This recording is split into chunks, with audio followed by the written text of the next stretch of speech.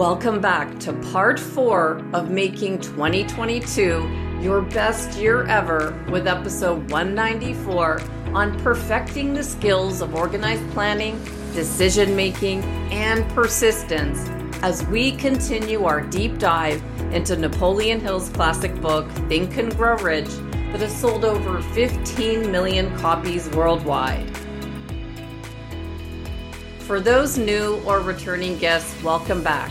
I'm Andrea Samadi, author and educator from Toronto, Canada, now in Arizona, and like many of you who tune in, have been fascinated with learning, understanding, and applying the most current brain research to improve productivity in our schools, our sports, and workplace environments. This month, I decided to share my notes with you on a book that I've been studying every January since 2018 with Paul Martinelli, who has studied this book for most of his career. It was the book that my mentor, Bob Proctor, studied for his entire life, over 57 years, and a book that some of the wisest people in the world have studied. If you've been following our episodes of Napoleon Hill's classic book, you'll recall how part 1 began with a reminder from Grant Cardone that in order to get to the next level of whatever it is we're doing, we must think and act in a wildly different way than we previously have been. We outlined all of the 15 principles we'll be diving into. And in part 2, we looked at the importance of positive thinking, being crystal clear with what we want, and choosing faith over fear in pursuit of our goals. In part 3, we examined the importance of putting these goals on autopilot with what Hill calls autosuggestion, and then further honing our craft by studying, learning, and developing specialized knowledge that will separate you from others, making you truly unique with your talent that you'll continue to perfect in your lifetime, while using your imagination to keep building and perfecting whatever it is that you want to create in your life.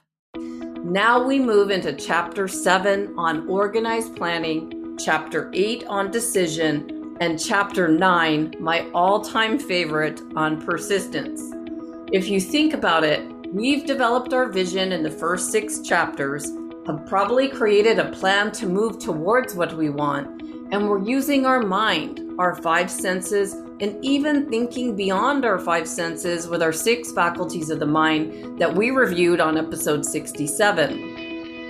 These next 3 chapters are integral for making sure our plans stay on track, that we take continual action steps towards our crystal clear vision with a never give up attitude. Which leads us to Chapter 7 on organized planning.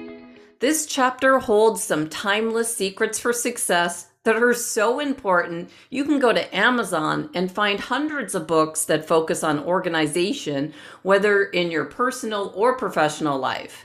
You can browse through Netflix and find shows based on the importance of keeping your home organized, with the show Tidying Up with Marie Kondo, where she explains the energy that frees up when your home goes from disorderly to orderly. Hill reminds us in the beginning of this chapter on the importance of organized planning when he states, if the plan you adopt does not work successfully, replace it with a new plan.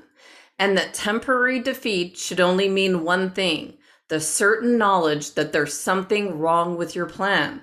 Remember, Thomas Edison failed 10,000 times before he perfected the incandescent light bulb.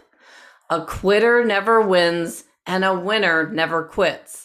Hill suggests writing this sentence out on a piece of paper and place it where you'll see it every night before you go to sleep and every morning before you go to work. I remember in 6th grade, my teacher, Mr. Ron Walker, had a poster above the clock in our classroom at Norman Ingram Public School in Toronto with a beat-up kid trying to learn hockey. He had band-aids all over him, cuts and bruises, but at the top of the poster was written that phrase, a quitter never wins and a winner never quits. I used to stare at that poster often, not because I wanted to learn that sport, Maybe it was a bit because it was right over the clock that I kept my eye on, but that phrase would later be something that would become a habit and would lead me to places that most people would never see because the win often occurs after most people would typically give up. We'll examine this on a deeper level in the persistence chapter. In this chapter on organized planning, Hill writes about the top 11 major attributes of leadership. And while all of them are important, the ones that stood out to me are that leaders possess unwavering courage that comes from knowledge of self and of one's occupation. They possess self-control. People who cannot control themselves cannot control others. They have a definiteness of decision. People who waver in their decisions show that they're not sure of themselves. They have a definiteness of plans. The successful leader must plan the work and work the plan. They have the habit of doing more than paid for. One of the penalties of leadership is the necessity and of willingness upon the part of the leaders to do more than they require of their followers. And finally, they have a mastery of detail of everything that pertains to the leader's position. You'll see how these characteristics of leadership all tie into the next few chapters that we'll be looking at. Napoleon Hill also lists the top 10 major causes of failure in leadership in this chapter, and the first one is the inability to organize details, where the successful leader must be the master of all details connected to that position.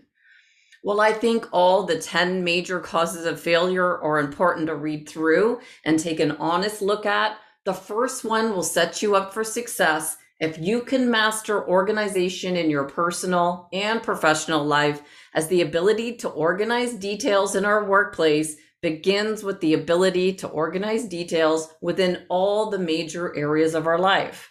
I covered the 9 environments of our life on our episode that launched 2021 last January on episode number 103, 3 ways to reset, refuel, and recharge your brain.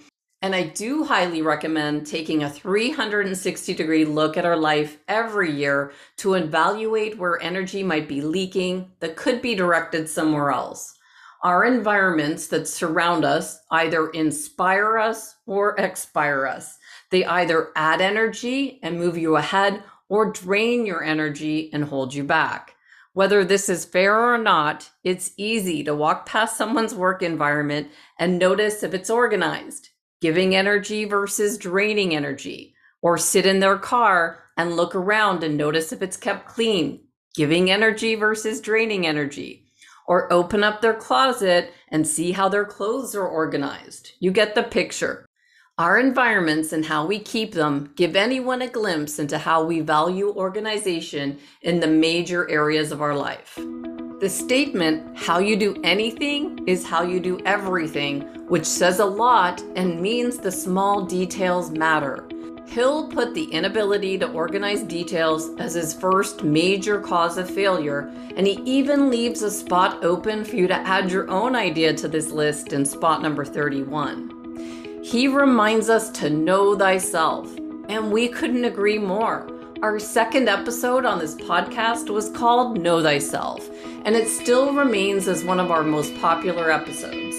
We launched our podcast with the topic of self-awareness to kick off our first social and emotional learning competency, since to know thyself is the most substantial achievement we can have in our lifetime. Jim Rohn said, the major value in life is not what you get, it's what you become.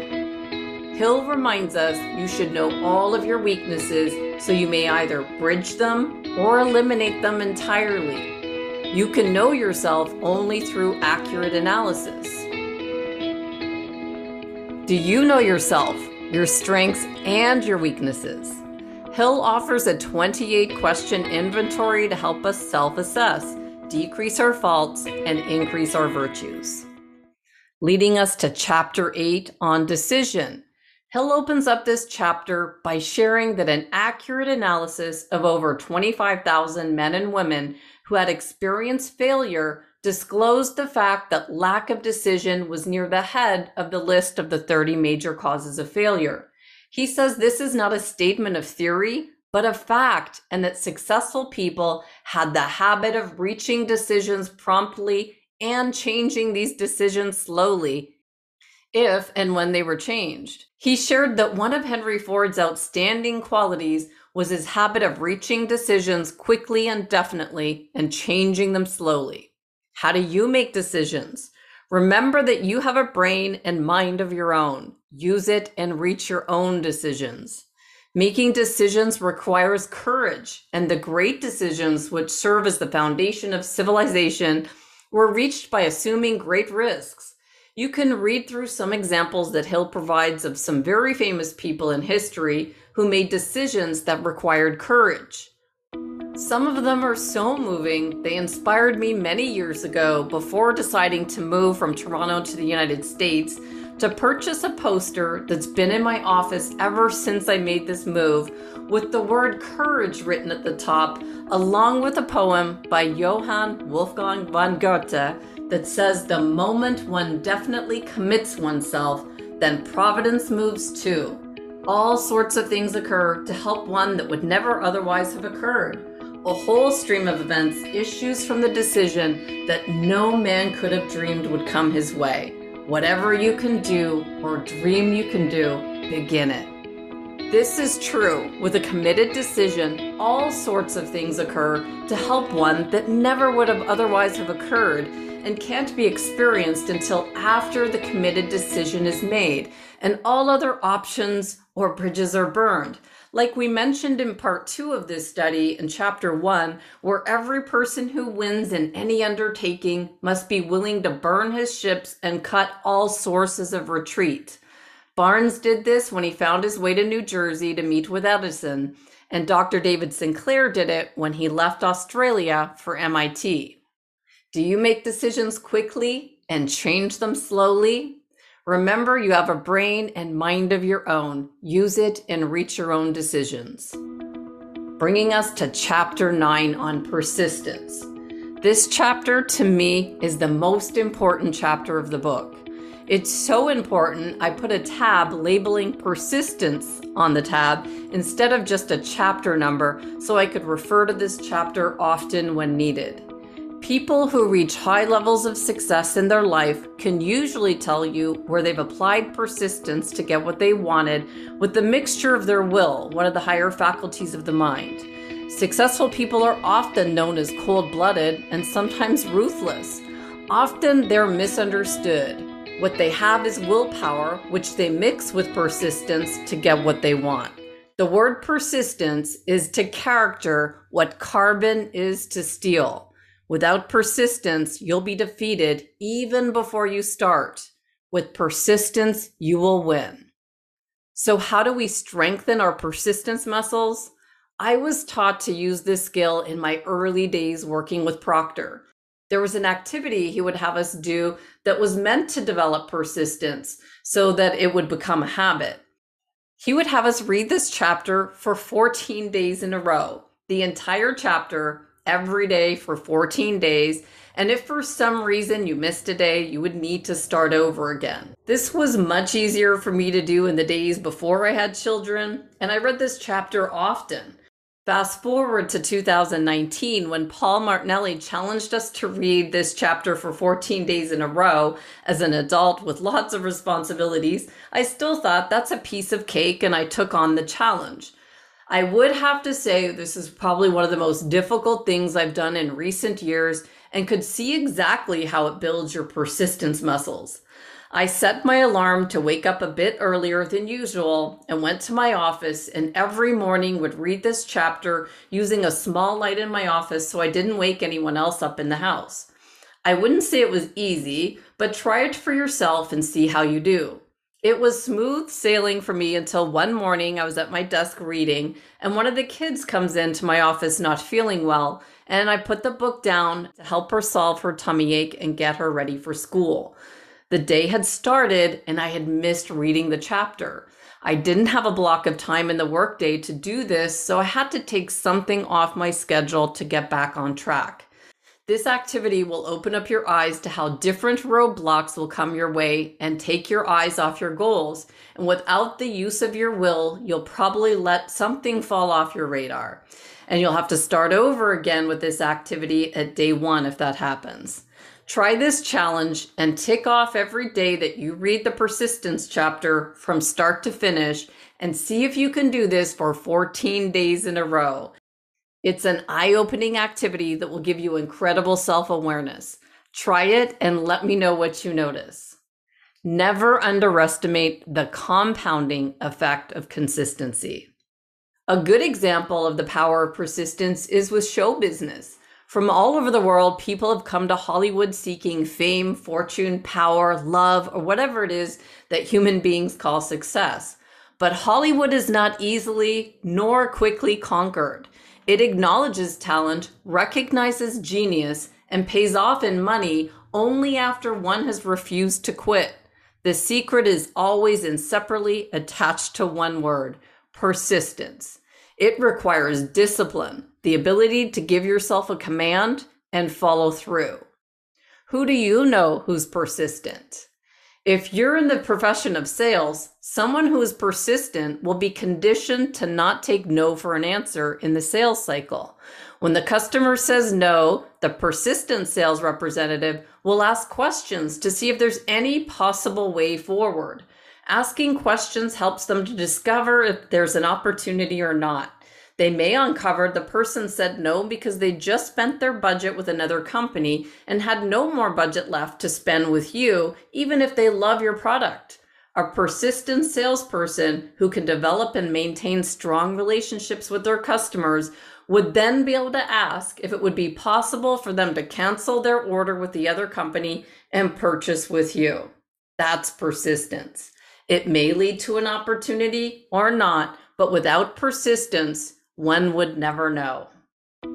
There's always the point where whatever it is we want is out of our reach, and when we've tried all angles, pushed past when most others would have given up, then I think it's okay to give up, only if you've put in your best effort. I don't often quote my dad on this podcast, but his name was Frank, and sometimes our best teachers in life teach us important life lessons the hard way, without any sugarcoating that would not lead to the intended results. My dad used to always say, "What's for you won't go by you," which helped me a few times I didn't get the job I wanted in my early 20s.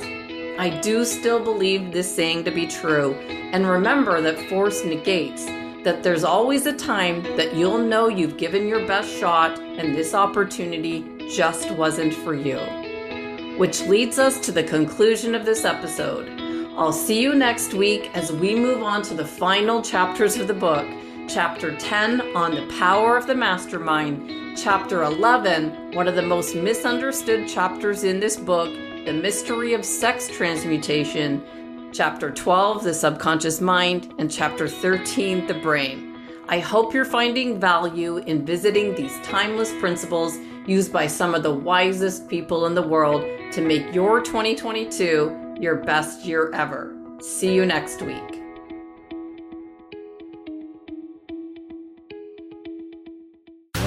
If you're enjoying the Neuroscience Meets Social and Emotional Learning podcast, please don't forget to subscribe so you'll stay up to date with our new episode. While you're there, please feel free to give us a review or a 5-star rating, as it helps others find us. For more information on our programs, books, and tools for schools and the workplace, visit us at www.achieveit360.com.